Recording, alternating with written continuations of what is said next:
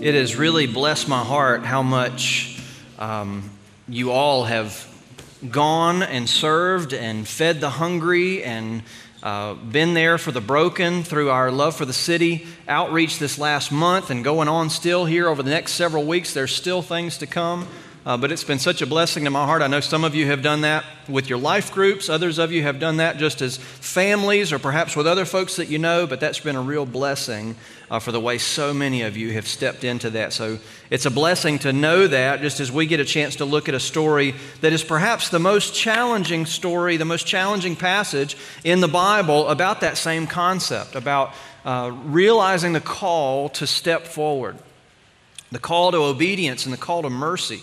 And so we look tonight in Luke chapter 10 at what classically is known as the parable of the Good Samaritan. Even in the connotation of what that parable is called, we are left to think that all the other Samaritans must be bad. The parable of the Good Samaritan is not good because there were so few good Samaritans, but because of the Jewish concept of the Samaritan people. If you know anything about the history, you have got the northern tribes of Israel somewhat mixed in with other people who lived in that area in the northern kingdom and the kingdom just above it. And so when the Assyrians come and conquer and take away many of them into exile, there are some that are left behind. There are others that are taken away. And so over the centuries that follow, it becomes a thought of the Jewish folks who lived further south that these folks who were in Samaria were not truly Jewish in the way that they were. They began to develop into their own culture and known as Samaritans. They became sometimes in the minds of the Jewish people who were only half Jewish or even less than that because they were mixed with other peoples that were brought into that area. And so for the Samaritans, many of them felt like they were more legitimate than the Jewish people who lived further south because of the Babylonian exile and all that it did to take so many out of there. And so you had two groups of people who felt more legitimate than the other one, constantly pointing the finger at the other one. It got so bad that even the Samaritans began to want to worship on their own, and so they built a temple on a place called Mount Gerizim that even was destroyed by the Jews who went there so unhappy about the fact that they had built a separate temple that they tore it down about 128 years before Jesus was born as a baby in Bethlehem. And so in all of that, the division is very deep between Samaritans and between the Jewish people, as many of you know. And we come to a passage where Jesus intentionally challenges that tonight. And so I'd like to get a chance to read beginning in verse 25 of Luke chapter 10. And we're going to look at this passage of Scripture this evening, and that is our only passage tonight, Luke 10, 25 through 37. I'm going to read this and then we're going to say a word of prayer. And behold, a lawyer stood up to put him to the test, saying, "Teacher, what shall I do to inherit eternal life?" And he said to him, "What is written in the law? How do you read it?" And he answered, "You shall love the Lord your God with all your heart and with all your soul, with all your strength, with all your mind, and your neighbor as yourself." And he said to him, "You've answered correctly. Do this and you will live." But he, desiring to justify himself, said to Jesus, "And who is my neighbor?" Jesus replied, "A man was going down from Jerusalem to Jericho, and he fell among robbers who stripped him and beat him and departed, leaving him half dead. And now by chance a priest was going down that road, and when he saw him, he passed by on the other side. And so likewise a Levite, when he came to the place and saw him, passed by on the other side. But a Samaritan, as he journeyed, came to where he was, and when he saw him, he had compassion. He went to him and bound up his wounds, pouring on oil and wine, and then he set him on his own animal, brought him to an inn, and took care of him. And the next day he took out 2 denarii and gave them to the innkeeper, saying, 'Take care of him, and whatever more you spend, I will repay you when I come back.' Which of these 3 do you think proved to be a neighbor to the man who fell among the robbers?" And he said, "The one who showed him mercy." Jesus said to him, "You go and do likewise." Let's pray together. Father, would you help us not to pass by on the other side? Lord, for all the categories that we will be quick to put people in, and all the tribes that we feel we belong to and don't belong to, Lord, would you allow us to not justify ourselves and to realize that Jesus Christ is the only justifier? Lord, will you allow us to see people as best as we can through your eyes and to bind up their wounds and to imitate the life that you've called us to of love not only for the Lord, but love for our neighbors. And so, Lord, will you work in our hearts and minds as only you can? Will you call us into action and keep us from just singing and keep us from just reading? Father, will you make real the words of your gospel tonight in our hearts and minds? In Jesus' name, amen. Philip Yancey, one of my favorite Christian authors, he's written books like The Jesus I Never Knew, The Bible Jesus Read, What's So Amazing About Grace, other books as well. If you've, in the days of Christian bookstores, when you could go in and peruse the stacks, normally you would see plenty of Philip Yancey books. He wrote something that has stuck with me ever since the first time I read it. I wanted to be able to read it tonight. He described an experience that he himself had as a young man in the 1960s, or a young child in his church in Texas. And so I'm just going to read from what he writes.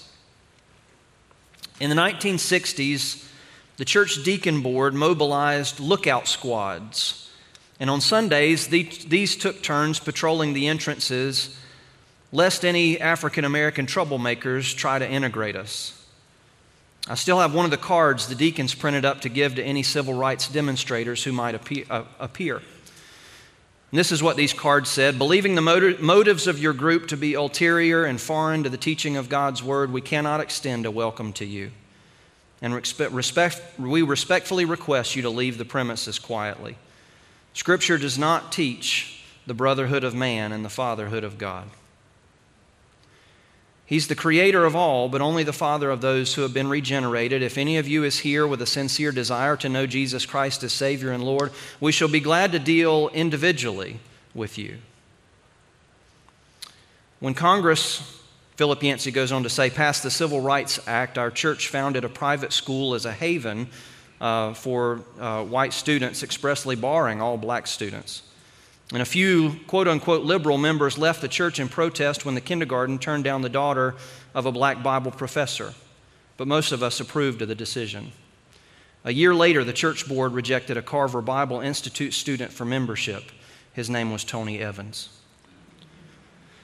When we look backward across the span of time, we realize so many failings of categorization, and who is my neighbor, gone wrong at different points.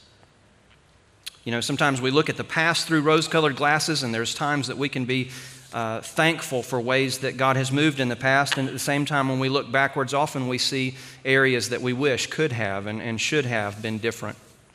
Tonight, we look at a passage of Scripture that is brought forward essentially from a lawyer who wants to try to trip up Jesus and to say something to trap him, to test him.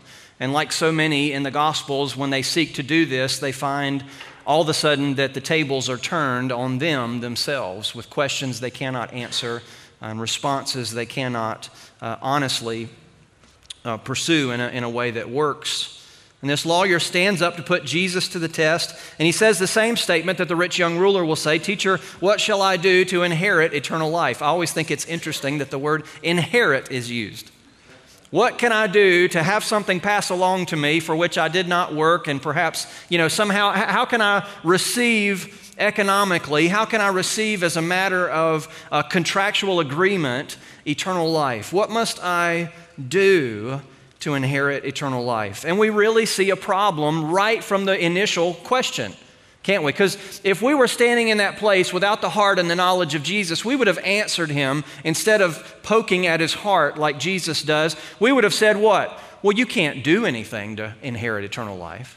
You need to trust in the Lord Jesus. Well, obviously that'd be true, but Jesus here, knowing this man's heart, wants to walk him through something that will be a greater, not only testimony to the people around him, but a greater confrontation to his heart attitude in that moment. The first thing I've got on your page tonight, some of you might have got excited when you saw there's only 6 things. Last week I had front and back. How many things did we go through? 15, something like that? 6 blanks. I'm going to let your arm recover from last week. But I think we've got time to sort of let these sink in, because I think this is one of the foundational parables of Luke's gospel. And the first point that I've got there for you is I think that people who are concerned with what to do are often banking on who they think they are. People who are concerned with what to do are often in the wrong banking in who they are. So the only people who can believe there's something that we can do to get to heaven are usually folks who feel like they're not very far off and there's just one more connecting point they need to make, or they just want to hear back how awesome they already are. And so for anybody to think that doing something will be the hope haven't reached the hopelessness of what's given to us in the Scriptures. They haven't received this reality that all have sinned and fallen short of the glory of God. Many of you, I'm sure, have sat in vacation Bible schools, backyard Bible clubs, Sunday school classes with kids, and given different illustrations to prove this point. I know for me, one of the favorite ones I have is talking about long jumpers at the Grand Canyon. Y'all ever heard that one before? But this idea of, what would it be like if we had you and Carl Lewis and one other person? Nobody knows who Carl Lewis is anymore. I realize I'm getting old, but I sort of have to draw the picture. We took, I got a few. Eddie and me are in the same age category, so we can talk later, so we're good to go. And so you got three long jumpers at the Grand Canyon, and you all get up there and you're so excited. So you got the first Olympic long jumper, and he jumps 30 feet across the Grand Canyon. Unfortunately, he was still several miles short and falls to the bottom. Carl Lewis, who of course won I don't know how many gold medals and held the record at least at one time for the long jump, he gets up and runs, jumps even farther and breaks his own world record, and yet falls to the bottom. And then you're the last one, and you outdo them all. You shatter the world record by 10 feet, and yet you're still several miles from the destination. And just like the other two, you fall to the foot of the canyon. That there's no way apart from Christ. There's no amount of action, no amount of doing, no amount of self-justification that can bring someone into right fellowship with God. It can't happen. And so we see this man's heart from the very beginning, that what he really thinks is either he's not very far off or his actions have already bought him entrance into the kingdom of God. Jesus, once again, doesn't give an answer that any of us were trained to give. Because as I said right off the bat, we would have went somewhere else. We'd have gone with belief and heart other than, action. But Jesus doesn't do this. He says, well, let's go ahead and pose what you think you are up against the basic premise of the entirety of the Scriptures. You know what's written in the law. Sure, you know what it is. Go ahead, tell me what it is. And Jesus essentially asks him that. Verse 27, the man repeats back. He knows the answer. You shall love the Lord your God with all your heart, with all your soul, with all your strength, with all your mind, and your neighbor as yourself. Sure, I've done all those things. Yeah, I've checked all those boxes. I get to sit down with couples who are getting married every once in a while and do the premarital counseling, and I start going through Ephesians 5 of what the qualifications or what the calling of husbands and wives are. You get to Ephesians 5 where Paul says to husbands that they're to love their wives as Christ loved the church. And you say, you want to talk about how high the bar is on that? How impossible of a standard that is? Love the Lord your God with all your heart, all your soul, all your strength, with all your mind, and your neighbor as yourself. Now, Jesus doesn't tell him that he's done this, but he says that is the correct answer, that if someone could do that, they would have accomplished all of the law. That is correct, that's the standard. And perhaps even in that, this man is not quite sure exactly how to take that, and so he has to follow up. He has to ask a question for clarity. Let me just make sure, and the Scripture tells us a very, very telling statement. But he seeking to justify himself.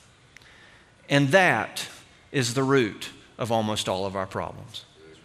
And he seeking to justify himself. Somehow, he's a lawyer, right?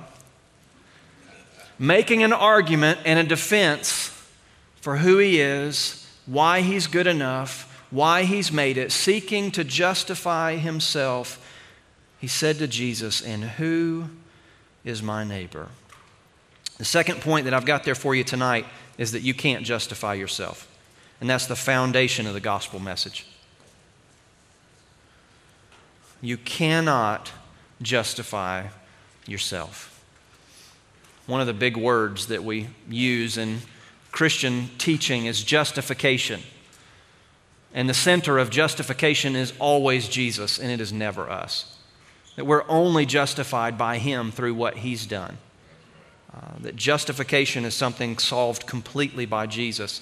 And not only His perfect life, but His death and His resurrection, that He has justified through His actions. We have never justified ourselves based on our actions. We can't justify ourselves. And yet, you and I fall into the category, maybe not of seeking to be justified in our salvation. Perhaps at times, if we're not thinking through real clearly, or you might be in here tonight sort of searching through faith, not quite sure what you believe, and maybe there's some, way to say, well, I'm not that bad, or I've done this, I've done that. Somehow thinking maybe there'll be some way I can justify myself. But even if we're not thinking of it in terms of salvation, we can be quick to just be people who are trying to justify ourselves in our actions if we're not careful. We can be self-defensive. We can be quick to be prideful. We can sort of assume that all we're called to do is what we want to do and what makes us comfortable, and that's as far as it goes. And as long as we can justify ourselves, that's the main person we're trying to convince, and we don't worry about anybody else if we're not careful. But we're not the ones ultimately we answer to, are we? We're not even called to justify ourselves in front of other people. Public opinion doesn't even mean that's bought our justification. No, only Jesus does. Seeking to justify Himself, He asks a question that He has no idea what's about to come. And who is my neighbor? See what this man should have said after Jesus' first statement about the law, and when he answers and says, to love the Lord your God with all your heart, all your soul, all your mind, all your strength, and your neighbor as yourself. Jesus, when He says, you've answered correctly, do this and you will live, what should that man have said next? Well, thank you might have been good. I think he also could have said, but I can't do that. I can't. Jesus, I'm in hopeless territory because what you just said, I can't do. And for every single one of us in this room, we can't do that either. That Jesus is helping us when we've trusted Him in Christ. He is working us on the road to sanctification to becoming more and more like that. But there won't be anywhere this side of heaven that we fulfill that perfectly. We won't do it. And so this man's attitude should have been, I can't do that. But instead it's, and what people do I have to be nice to again?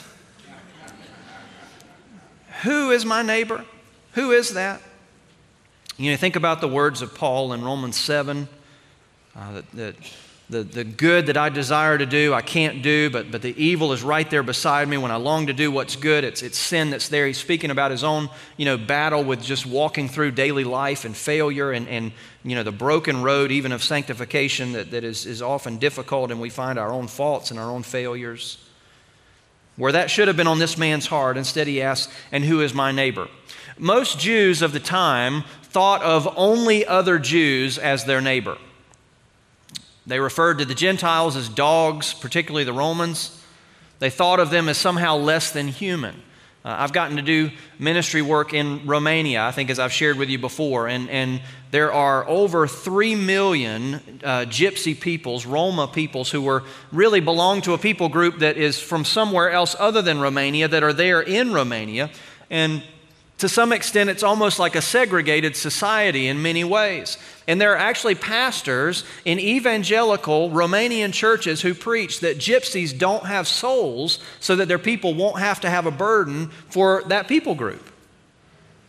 There's a rearranging of thinking, well, these are the people I've got to reach out to, and these are the unmentionables. You know about in India, you've got the class of untouchables, that for about 300 million or so people that are seen at the bottom of the caste system, and you don't try to do anything nice for them because ultimately you're gonna mess up their reincarnation, so just let them suffer and leave them alone. That for the population of the United States, essentially there are that many untouchables in India who are left in extreme poverty in awful situations, and they believe that's the will of God. And so for the Jewish people of the time, for many of them, they only saw other Jewish people as their neighbors. Is this commandment extending to them? There were others, a group called the Essenes, that started to bring it in even further, that the Essenes would say, well, only certain Jews and only certain people who have, especially those who have followed a kind of Essene teaching, they're the ones that would fall into that category, and they're our neighbors. For many of the Pharisees, it was an even smaller category. You couldn't even keep all of the laws that the Pharisees kept unless you were full-time employed as a Pharisee, because you had to live your life, and you couldn't keep all those unless you were with them. Remember what the Pharisees said all the time when they saw Jesus with the crowds? What's he doing with all these sinners? What's he doing with all these people who are not my neighbor? All of a sudden, the categories begin to bring in who the group is. Who am I called to really interact with? Who am I called to have a burden for? Who am I called to truly want to reach out to and care about not only their life, but their soul? And there's something inside of each one of us, if we're not careful, that wants to make that group smaller and smaller and smaller. Till all of a sudden, the only people that we need be burdened for are the ones who are so much like us that they're easy to reach out to, and they may already have made it, and there's nothing to worry about anyway.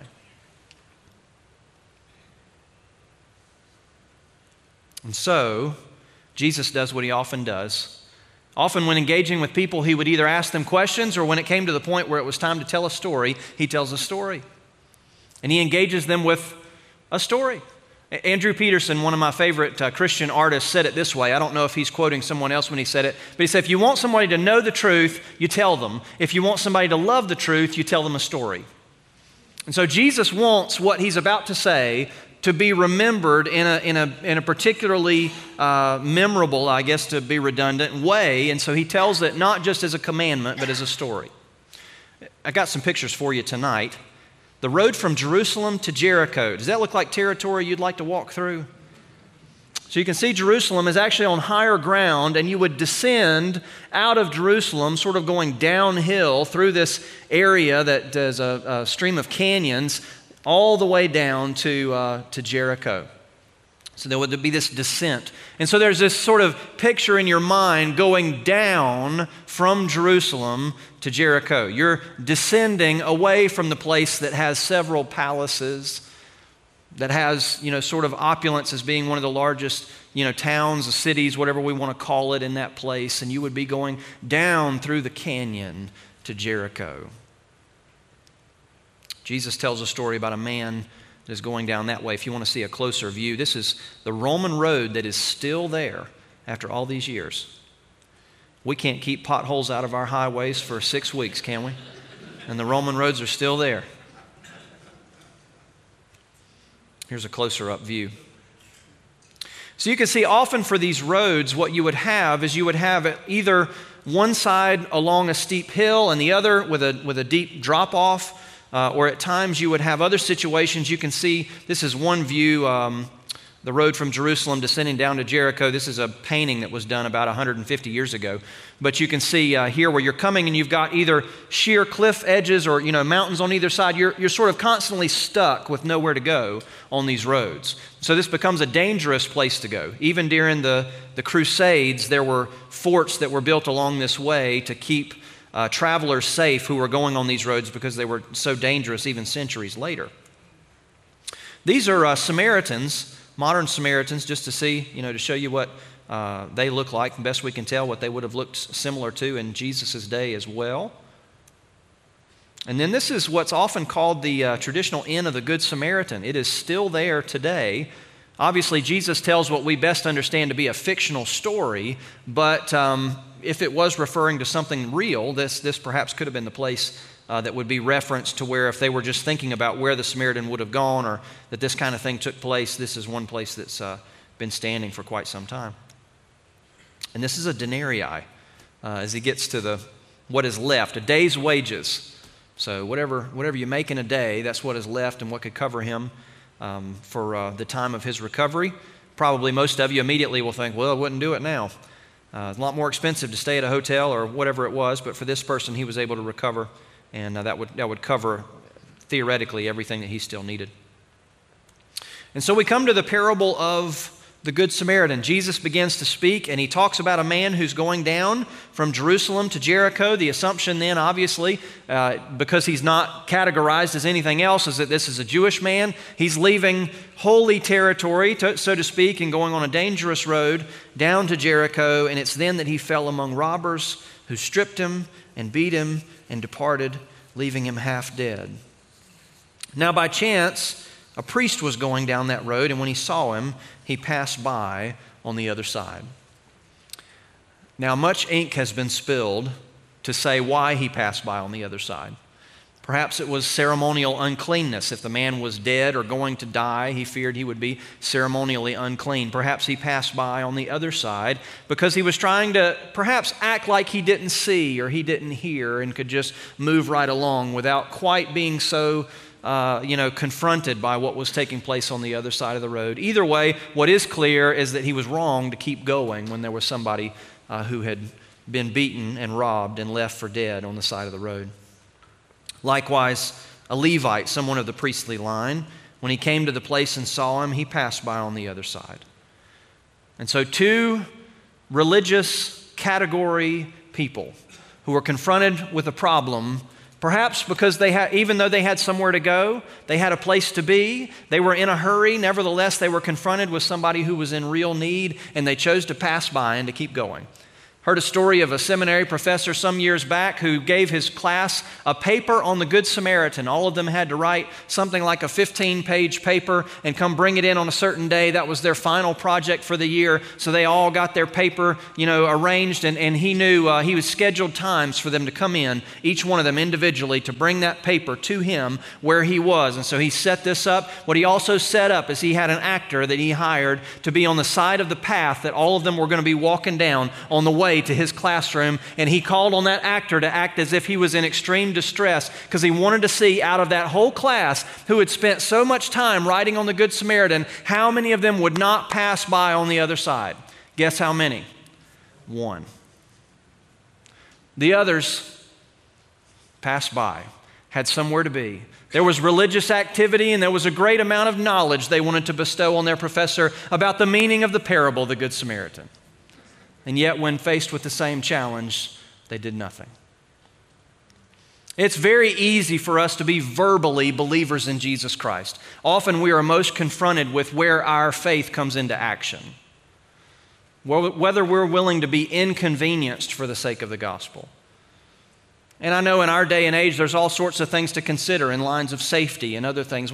All of that is fair game for us to consider and to be wise about. But I think if we're not careful, we see the same tug in our life to merely justify ourselves, go through with what makes us comfortable. And if we're not careful, we never see our fellow man laying by the side of the road. Whatever the situations might be for the people who live next door to you, 3 doors down from you, across the street, who you go to school with, you go to work with, you know in your family and are walking through difficult things. The third thing that I've got on your sheet that night is that Jesus wants to destroy our categories. I really do believe that in my heart. Jesus wants to destroy our categories. I don't mean that we're somehow not meant to recognize the reality of the world that we live in, but I think we are called to not have any human being created in God's image that we would say, nope, not that one. That one's not my neighbor. We would be wrong at that point because we know that Jesus does something terribly uncomfortable for the people because he makes a huge turn in the story that all of a sudden raises the hair on everybody's neck as he says it, but a Samaritan. Wait a second. This isn't going to be the good guy, right, Jesus? You're not turning this story with a Samaritan. Tell me that's not what's going on. All of them begin to go, oh no, we see where this story's going. But a Samaritan, as he journeyed, came to where he was, and when he saw him, he had compassion. And he went to him and bound up his wounds, pouring on oil and wine.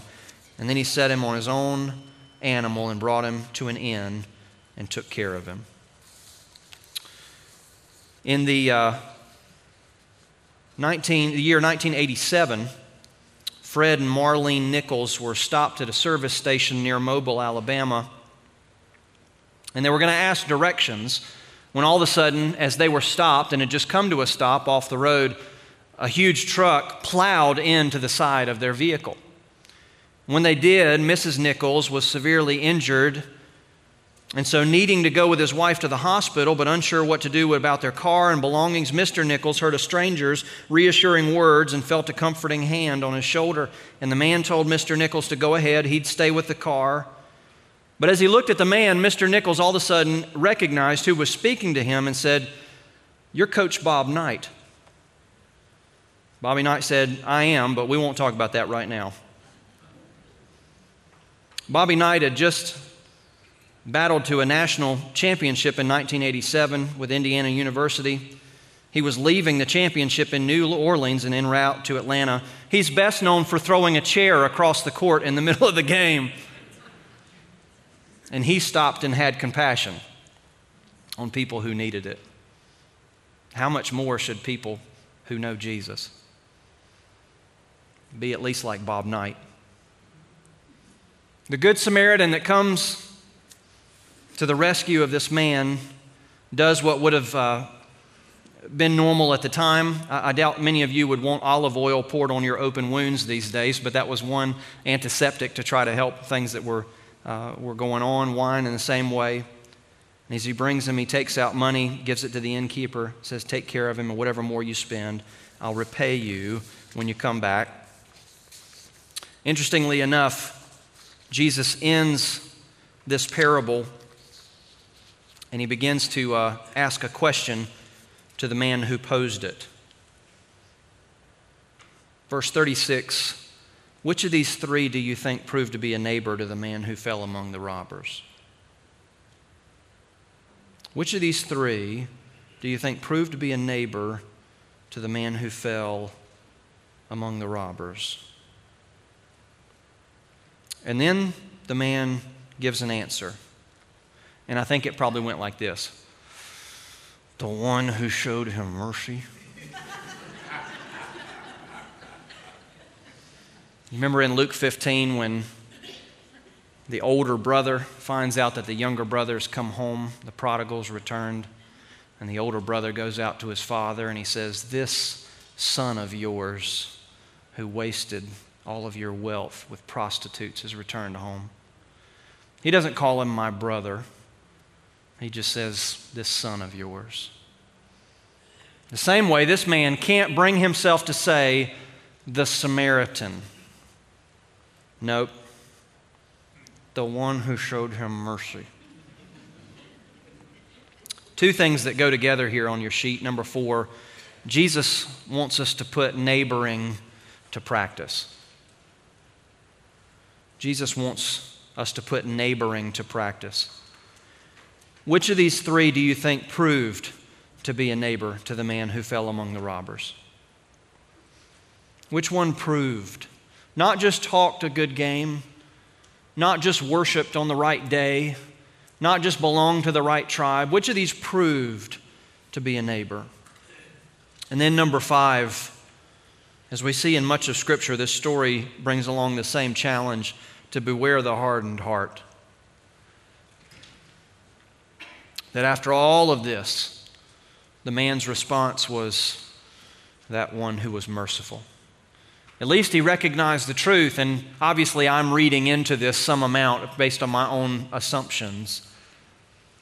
But there's a recognition of the truth, but sometimes even a recognition of a truth can come with a hard heart. Are we willing to allow the Lord to soften our hearts so we can trust Him and follow Him? And Jesus then closes by making a really interesting statement. And Jesus said to him, "You go and do likewise." I think I've said before, and I probably say it too much, but it's a fascination point with me with the Greek language. The Greek language has what's called a second person plural. We have it in the southern United States. It's called y'all. We're like most languages in the world here in the South. We're able to distinguish between you and y'all. Proper English just says you, singular, one individual, you, collective, all of the individuals. It's the same word. That's confusing. Thankfully, in the Greek, we're often able to distinguish because Jesus said y'all. Aren't you thankful? At least the Greek equivalent. There's a second person singular in this verse. And so Jesus, concluding his parable, And this man's answer to say, the one who showed him mercy, Jesus doesn't then seemingly stand back, address the crowd, and say, then y'all go and do likewise. Maybe he points his finger at this man, and the singular, you go and do likewise, is what's given here. Jesus doesn't just have a plan for the collective church that we say, well, I go to Green Street and Green Street loves people. I'm so thankful that other people that are at my church love people. We have such a missional church, and I'm so thankful that they do this and they do that, and by osmosis, I'm part of that too. Can I just extend to you the words of Jesus? Not only y'all, but you go and do likewise. How would the Lord challenge not only us collectively, but us individually to be not only good neighbors, but neighbors at all to the world around us? What categories would he break down in my heart and your heart?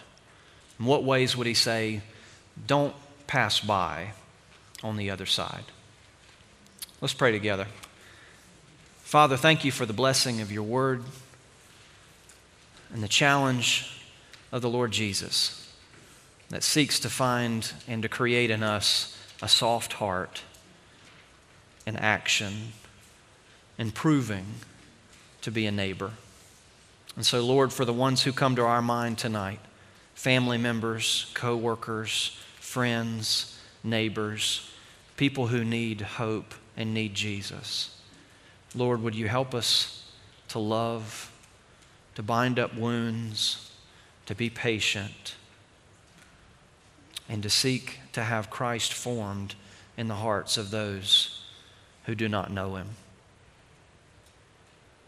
Lord, for all the other religious activity, help us not to pass by on the other side. We thank you, Father, and we praise you in the name of Jesus Christ, our justifier. Amen.